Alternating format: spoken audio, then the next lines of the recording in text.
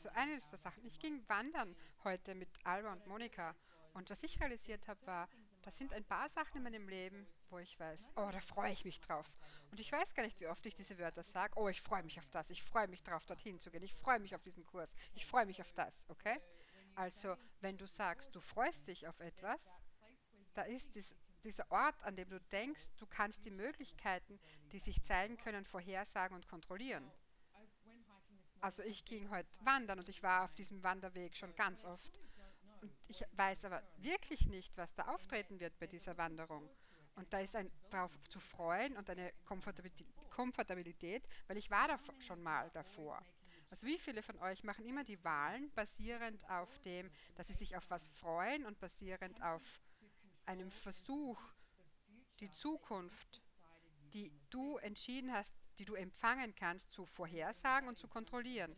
Und alles, was das ist, mal Gottillionen zerstörst und umkrierst du alles das. Right and wrong, good and bad, but and Pakal, nine shorts, boys and beyonds. Weil wenn du dich auf etwas freust, weil schau mal, wenn du zum Beispiel einen Kurs facilitierst oder du gehst wohin oder du kommst nach Australien oder was auch immer, dann freust du dich darauf. Und dann hast du diese Energie von, du weißt, wo du hingehst. Es ist eine Form von Kontrolle. Du warst dort schon mal oder du hast was drüber gehört. Also du glaubst, du weißt, was passieren wird. Du glaubst, du kannst die Möglichkeit kontrollieren. Also auf diese Weise brauchst du keine unerwarteten Konsequenzen haben. Also überall, wo du verweigerst, die unerwarteten Konsequenzen zu haben, und es tut mir leid, aber ich krieg, das ist das Abenteuer des Lebens. Zerstörst und umkrierst du das bitte?